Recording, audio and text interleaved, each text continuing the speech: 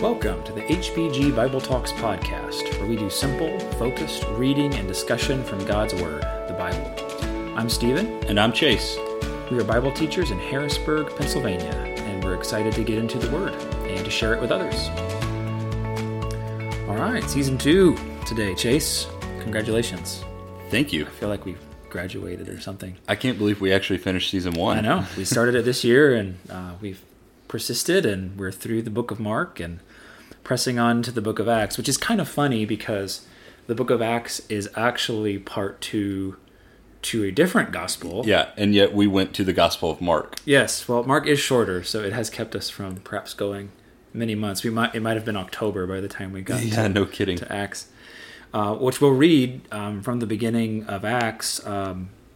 He addresses the book to a guy named Theophilus. We'll read in just a minute.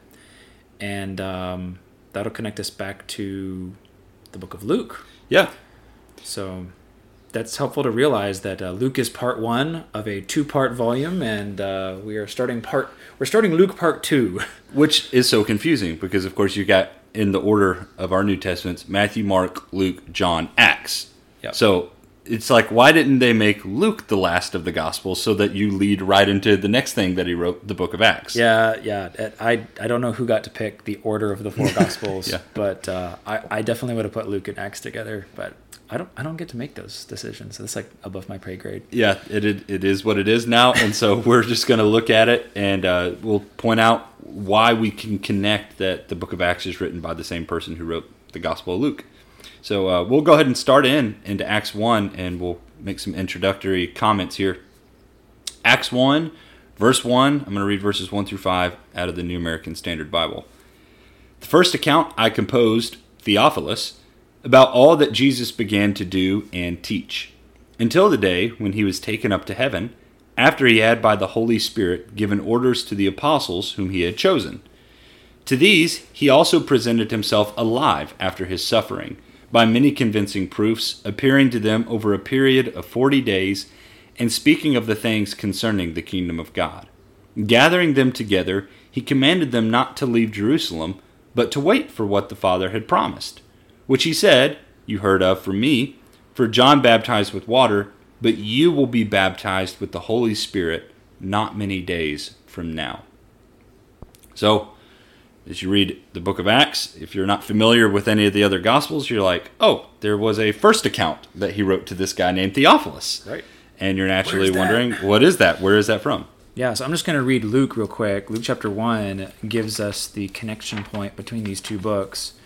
Luke chapter 1, verse 1, "Inasmuch as many have undertaken to compile a narrative of the things that have been accomplished among us, just as those who were from the beginning were eyewitnesses and ministers of the word have delivered them to us, it seemed good to me also, having followed all things closely for some time past, to write an orderly account for you, most excellent Theophilus, that you may have certainty concerning the things you have been taught." So Luke is writing this book for Theophilus. It seems likely in the ancient world that Theophilus may have been like a sponsor for the writing. Like, writing was an expensive thing. Not just everybody had papyrus laying around, or I'm not sure if it's papyrus or whatever they were writing on.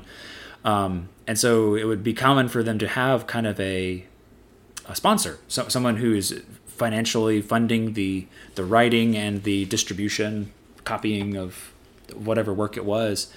And so Theophilus, this is the only 2 times he's mentioned, is in Luke 1 and Acts 1. We don't know much about him. But we do know that it's likely that he was helping to fund this project. And we also note that Luke says from the get-go, I'm not an eyewitness to most of these things. Now, we will see Luke show up a few times in the book of Acts when it switches from they did this or that to we did this or that. So Luke will be silently present a few times in Acts. But for the most part, he says, listen, I'm creating an orderly account from the eyewitness testimony. Luke was in the first century. He traveled with Paul. He got to meet some of the apostles. And it's just cool to think about how Luke kind of puts this account together. Yeah, sometimes I think we'd be tempted to think through it, and we're like, man, I really just want to read from the person who was actually there. I want to read from the person that actually did it or was with Jesus. And, out of the 4 Gospels, 2 of those guys were with Jesus. They were apostles. Matthew and John. Mark and Luke were not apostles. But when you really think about it, it actually, I think, makes their writing all the more powerful since they weren't with Jesus. Because they went and had to investigate these things for themselves. They are literally in the same shoes we are in now, and the fact that they weren't with Jesus in the flesh or in person, and so they had to go and investigate these things for themselves. And so Luke did that not only with the life of Jesus and the ministry of Jesus, but he also did that with what the apostles were doing. Now, like Stephen said, there will come a point where it appears that Luke is also involved in some of the work that the apostle Paul was doing. But for the good majority of the first part of Acts that we're going to read and spend several months in, Luke's not there. These are all stories that he collected from first-hand witnesses and from people who were actually there. Mm-hmm. So that's, I think, really powerful because it's the same way we would go about investigating these things. That's right. So I also love that he introduces the book. He said in the first book, I've dealt with all that Jesus began to do and teach. And I think there's a kind of an implication there that Jesus is continuing to do and teach. That's right. Yeah. In the book of Acts, even though he's going to leave the earth here in this first chapter, he is still doing and teaching through the apostles. Which, by the way, the full title of the book is The Acts of the Apostles. Yeah. And that's helpful just to remember. It's like, why is it called Acts? But it's the Acts of the Apostles. Well, and it would probably be better titled Some of the Acts of Some of the Apostles. Yes. Because as we'll go on to learn, it's actually covering some of the apostles and what they do, but there are plenty of men that it'll cover in detail and in length, like the deacon Stephen that we read about, or the servant there. It'll cover an entire chapter and a half just about talking about him. And then there's another guy named Philip. He's not an apostle, he's just a disciple. And so it's really just telling us about the kingdom of God and how it's growing from here, which really ties in well with verse 2 and 3. Of course, Jesus, he is telling them what's going to happen, where they need to be. But in verse 3, it says, he presented himself alive after his suffering by many convincing proofs, appearing to them over a period of 40 days and speaking of the things concerning the kingdom of God. And so he's instructing them, telling them what the kingdom of God is going to look like for them. And out of these first 5 verses, you do see that idea of continuation. Jesus finished his task in dying for our sins and things like that. But the kingdom of God is still growing. There's still work that needs to be done there. And so before Jesus ascends, he's going to inform his disciples, his 12 apostles, or 11 apostles, what they need to be doing to grow the kingdom. Yes. And it is kind of an interesting little time frame to think about. I don't think about it a whole lot. I don't. I know I don't. Jesus dies and he rises from the dead. And then the apostles are out doing stuff. It's like, well, there's actually this little in-between time, this 40 days, where he is appearing to different people. There's eyewitness testimony being solidified that he is risen from the dead. Of course, at one point, we learn in 1 Corinthians 15, he appears to over 500 brethren at once. And we also learn that he's teaching still during this time. That seems to be a smaller scale. He's not like out with the crowds like he was, but he is teaching about the kingdom of God. And that is what's going to be the theme in the book of Acts, is the kingdom of God spreading out into the world, first in Judea, and then in Samaria and to the ends of the earth. We'll see that in just a minute. And he tells them, in particular, to go to Jerusalem and to wait for the promise of the Father, which he said, you heard from me, John baptized with water, but you'll be baptized with the Holy Spirit not many days from now. I mean, that takes us back to the beginning of the Gospel of Mark, right? I mean, when John the Baptist was starting the ministry of Jesus, that was the thing he said. After me is coming one who's, I'm not worthy to untie his sandals. I baptize you with water, but he will baptize you with the Holy Spirit. So this is kind of interesting that Mark's gospel began with John the Baptist saying that about Jesus. Jesus has now come. He's accomplished what God wanted him to accomplish. He's died. He's risen from the dead. And now he says, go and wait, and these promises are going to be fulfilled. Yes, I love how those two things connect just so well. And so that's really a good outline of what's going to happen here in just a little bit. Okay, well, let's pick up in verse 6. I'm reading from the ESV, and let's read verses 6 through 14. These are the last moments of Jesus on earth. Acts 1, verse 6. So when they had come together, they asked him, Lord, will you at this time restore the kingdom to Israel? He said to them, It is not for you to know times or seasons that the Father has fixed by his own authority. But you will receive power when the Holy Spirit has come upon you, and you will be my witnesses in Jerusalem and in all Judea and Samaria and to the end of the earth. And when he had said these things, as they were looking on, he was lifted up, and a cloud took him out of their sight. And while they were gazing into heaven as he went, behold, 2 men stood by them in white robes, and said, Men of Galilee, why do you stand looking into heaven? This Jesus who is taken up from you into heaven will come in the same way as you saw him go into heaven. Then they returned to Jerusalem from the mount called Olivet, which is near Jerusalem, a Sabbath's day journey away. And when they had entered, they went up to the upper room, where they were staying, Peter and John and James and Andrew, Philip and Thomas, Bartholomew and Matthew, James the son of Alphaeus, and Simon the Zealot, and Judas the son of James. All these with one accord were devoting themselves to prayer, together with the women and Mary, the mother of Jesus, and his brothers. There's a lot going on in Acts 1, isn't there, Stephen? Mm-hmm. So we see Jesus gathers all of his 11 apostles at that time together, and they have a question for Jesus, which is really interesting. Lord, is it at this time you were restoring the kingdom to Israel? What do you think they meant by that? It's a little hard to tell because they've had a lot of misunderstandings through the Gospels. Yeah. And so we know that they're prone to misunderstand the kingdom, as we've seen over and over again. The Jews were expecting a physical Messiah. That's one reason that they were so terrified and discouraged when Jesus died. It's like, that's not what's supposed to happen. I mean, Peter even took Jesus aside that one time and said, this isn't going to happen to you. And Jesus said, get behind me, Satan. You don't understand what's going on. And so it seems like they might still have an idea, well, he died, but now he's back. And so now he's going to restore the kingdom to Israel. And Jesus doesn't answer the question, really. He says, listen, it's not for you to know the times and seasons. Like, here's what you need to do. You need to go to Jerusalem and wait for the Holy Spirit. And you are going to be my witnesses. And this is kind of cool. Verse 8 becomes kind of an outline for the whole rest of the book of Acts. You're going to be my witnesses. And he kind of mentions 3 phases. You're going to be my witnesses in Jerusalem. That kind of covers Acts chapters 1 through 7. And there's the persecution that arises after Stephen's death. And they're scattered. And then it says they go through Judea and Samaria. That's kind of chapters 8 through 12. And then we start to read about the missionary journeys of Paul in Acts 13. And that's to the end of the earth. It's kind of phase 3. They're going to go out to most of the known world. Bit of a spoiler alert. By the end of it, Paul ends up all the way in Rome. Right. By the end of the book of Acts. So they really are getting the word everywhere. It's spreading like a wildfire.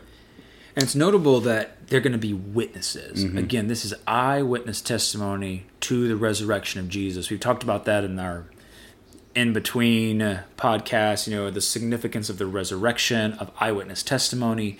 And that is what Jesus says. You will be my witnesses. Let me just say as a side note here, that word witness gets thrown around a lot today to talk about people kind of giving their story. Yeah, I'm going to go witness to this person. Right. And I get that. There is a sense in which we all bear witness to our own experience with Jesus. He's changed our lives, and that's powerful. We ought to tell people what Jesus has done for us. But the word witness, like biblically speaking, is used to talk about not just like, well, this is my personal experience with Jesus, but like, I saw him. It's talking about what you do with your eyes. And like when John and the Gospel of John and 1 John, and he's saying we were eyewitnesses, like we touched him, we saw him, we heard him speak. That is a very different kind of witness that we see in Scripture. And what we're reading here is the eyewitness testimony that Luke has put together. And when the apostles are going out to the ends of the earth, they are telling people, Jesus rose from the dead, and I'm here to tell you that I saw him. I had breakfast with him. Like, he wasn't a spirit, he wasn't a dream. Like, you can go. And Paul will say, there's over 500 people. Most of them are still alive. Go ask them. They saw him. And so that word witness is going to be really key, especially in these opening chapters of Acts, as we talk about the testimony, the evidence for Christianity. In the book, we'll do a really good job at showing just the opposition that these men will meet in their want to tell about Jesus. And we'll see their persistence, their boldness, and their courage as they go about doing this. But I mean, how can't you obey the Jesus, the Lord that you saw rose from the dead? If he's telling you to go out and tell about him, you got to go out and tell about him. And so we're going to see more of that as we get into the later chapters. But after Jesus says these things, verse 9 tells us that he's lifted up while they were looking on. It's crazy to think about what this was like. And there is a cloud receiving him as he's going up from their sight. And they're looking intently into the sky as this is all going on. And there's these two men in white clothing that are standing beside them. That's kind of like the resurrection scene. Yes. The empty tomb. There are a lot of different things that are actually coming to our mind from the Old Testament alike to the New Testament as we think about the ascension of Jesus. But they also say in verse 11, Men of Galilee, why do you stand looking into the sky? This Jesus who has been taken up from you into heaven will come in just the way you have watched him go into heaven. It's a bit of a curious statement, isn't it, Stephen? What do you think he's talking about? Well, there's a promise. I mean, I've heard it said that there's three big divisions of the Bible. For Old Testament is Jesus is coming. The Gospels, Matthew, Mark, Luke, and John, is Jesus is here. And Acts through the end of the Bible is Jesus is coming back. There is a connected promise that you just saw him ascend to heaven, and he is going to come in the same way as you saw him go into heaven. He physically leaves the earth, but he is coming back again. And so the ascension, one of the big deals about the ascension is that it's the kind of the down payment. Like, okay, he's been here once, and he's coming again. And his second coming is going to be very different than his first coming. He's not coming to make payment for sins. We'll talk about in the book of Hebrews. Mm-hmm. But he's coming to save those who are eagerly waiting for him. And this is the anticipated event. We'll read about it a little more as we go through Acts, but especially the letters to the Christians and the rest of the New Testament. We'll talk a lot about anticipating, waiting for Jesus coming from heaven. Yeah, it'll kind of talk about him coming back like a thief in the night. No one really knows when it's going to happen. But when he does, it's going to be a glorious and wonderful day. Mm-hmm. Yeah, so this is powerful to think about. And it's interesting that we find out in verse 12 that this was on the Mount of Olives. There's so many things that happened on the Mount of Olives.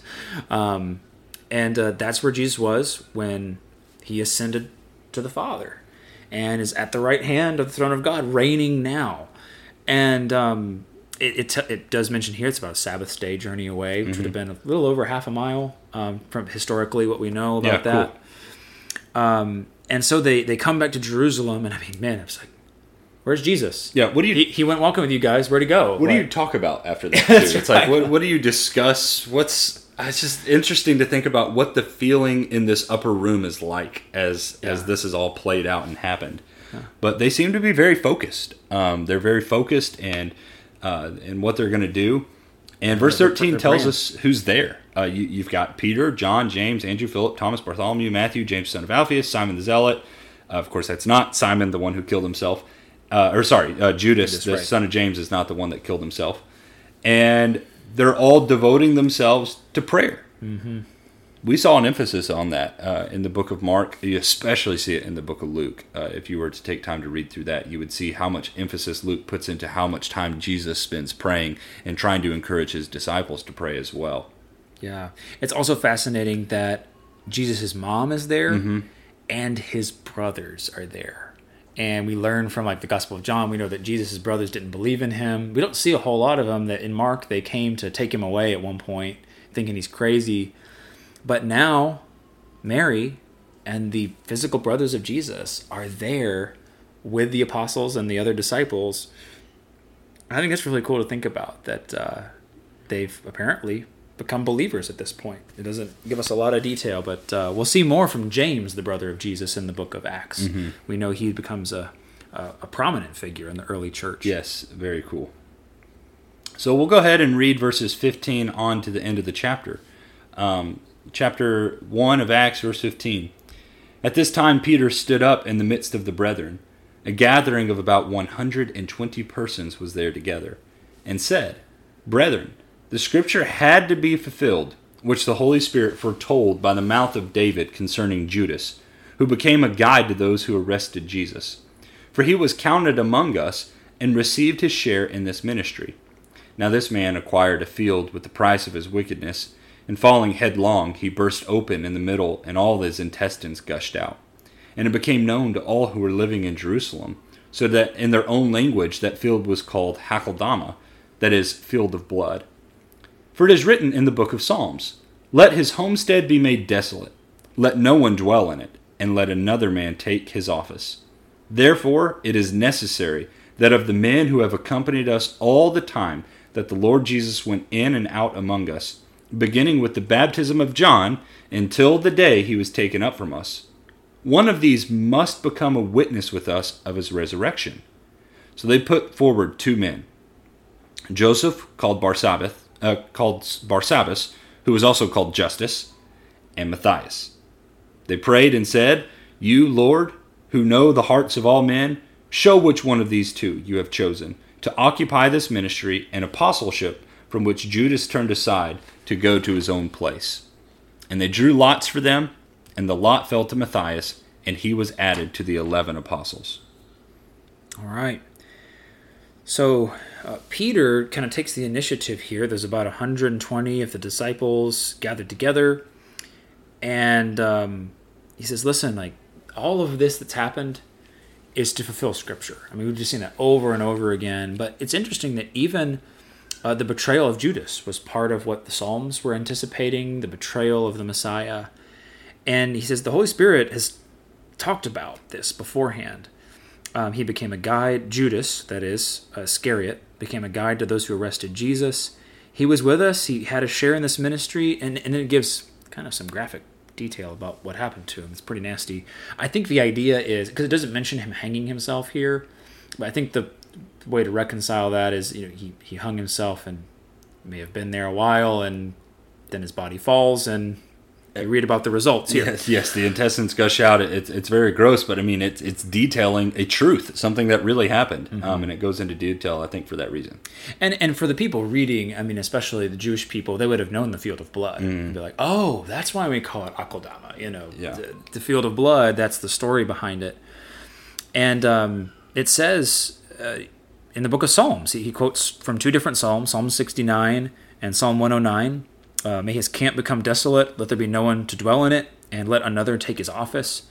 So it's like, okay, like this is all still the Scriptures coming together that Judas would betray the Messiah, and then it says let another take his office. So he's like, okay, we're actually fulfilling Scripture by replacing Judas. I think another thing I love pointing out here, when you think of somebody taking over an office, you almost think of like president or something like that. But it's actually cool. The Greek word here, another way you would translate it, it's not a perfect English word, but it would be like an overseership. Okay, so like this person who's in this role or office that's overseeing other things. And so I kind of like substituting the word office with, he's going to take over this overseership, this responsibility of overseeing the spreading of the gospel and the overseership of God's people. Yeah, and the role of apostle is going to be really, really important. And very specific. Yes. As one who's sent out is what the word means. Yeah. And apostles are going to have a particular kind of authority from Jesus. You're going to be my witnesses to everybody. And they're going to have an authority to teach, an authority to write these letters.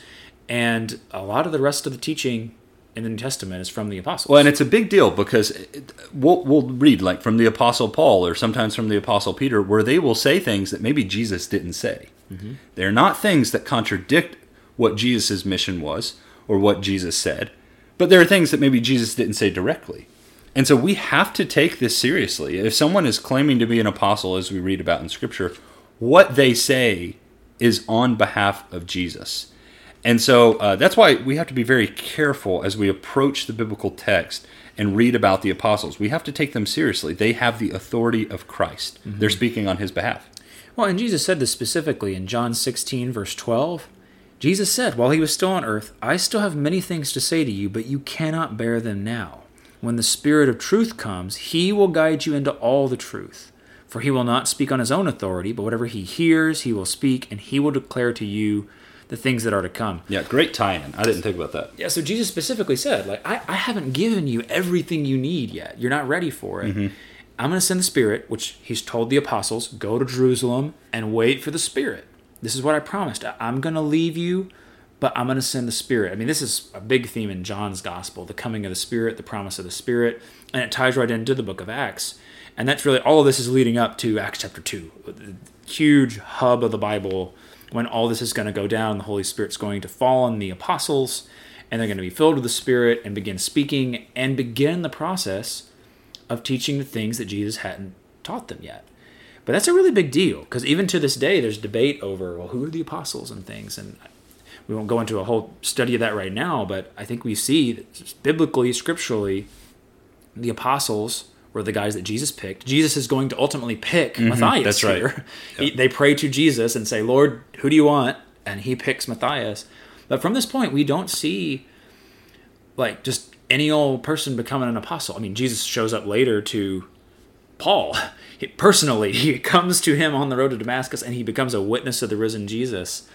But that's it's powerful to think about the role of an apostle here. So they put forward these two guys.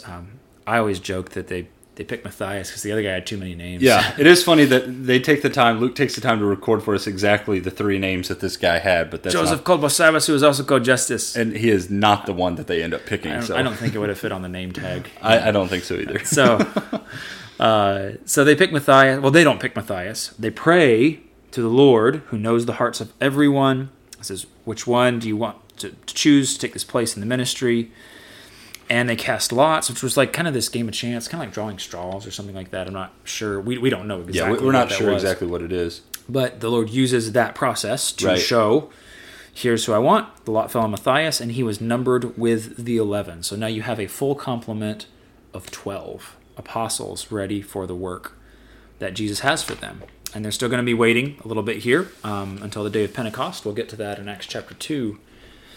I'd like to put some more emphasis, too, on these guys having been with Jesus. That's a really important thing to see. And we're getting into some early themes of Acts as I say this, but over and over again as we read and as we study through Acts, we are going to see these men and we're going to see glimpses of Jesus through them. And that's a really important thing to see because it is enough for the servant to become like the master. Mm-hmm. And we will see these guys acting in ways that Jesus acted, teaching in ways that Jesus taught. And it truly shows men who have not only been with Jesus, but have been transformed by what they've seen and heard. Mm-hmm. And so we'll see that, and you'll hear me and Stephen point that out over and over again as we go through Acts. We'll be like, oh, that kind of sounds like something Jesus said, or that kind of sounds like something Jesus did. Well, it's because, as verse 22 points out, these are men who were with Jesus from the beginning of the baptism of John all the way up into his resurrection. They spent the 3 years with him. They put in the time, and it shows in the book of Acts. Yeah. And again, they must become a witness of his resurrection. They have to be able to bear firsthand testimony and say, I saw him alive. But it is cool that we'll see that later in Acts chapter 4 when Peter and John are before the same council that killed Jesus, and they are bold. And it says in Acts 4:13, now when they saw the boldness of Peter and John and perceived that they were uneducated common men, they were astonished, and they recognized that they had been with Jesus. Mm-hmm. I love that about these men. And so that's right. We've now got 12 guys again. And that is kind of a cool thing that 12 is a pretty symbolic number in Scripture. Mm-hmm. That in the Old Testament you had the 12 tribes of Israel, and that becomes significant just as like the whole number of the people of God. Yeah. I've always wondered, too, is it just something as well as Jesus sending them out 2 by 2, and when Judas died, Bartholomew lost his partner. And he's like, that's right. Guys, I need somebody. Like, can we get me a partner? Get him a partner to go with. Yeah, and so I think there's symbolic number, there's practicality to it, but they have a full complement of 12 guys who are going to go out and turn the world upside down. Mm-hmm. So we'll see that beginning next week. Stay tuned for Acts chapter 2, which is sometimes called the hub of the Bible. There's so much that comes together. Yeah. I find myself going back to Acts 2 all the time, and so that'll be a fun podcast. We look forward to sharing that with you all. Yeah, thanks so much for tuning in today. If you're enjoying what you hear on the podcast, please subscribe, rate, review us. If you're interested in further studies, we'd love to hear from you personally. We've got some online Bible studies going right now. If you'd like to contact us, 717-585-0949. Drop us an email at capitalcitychristians@gmail.com. Or for more information, see us on the web at capitalcitychristians.com. Thanks so much for listening.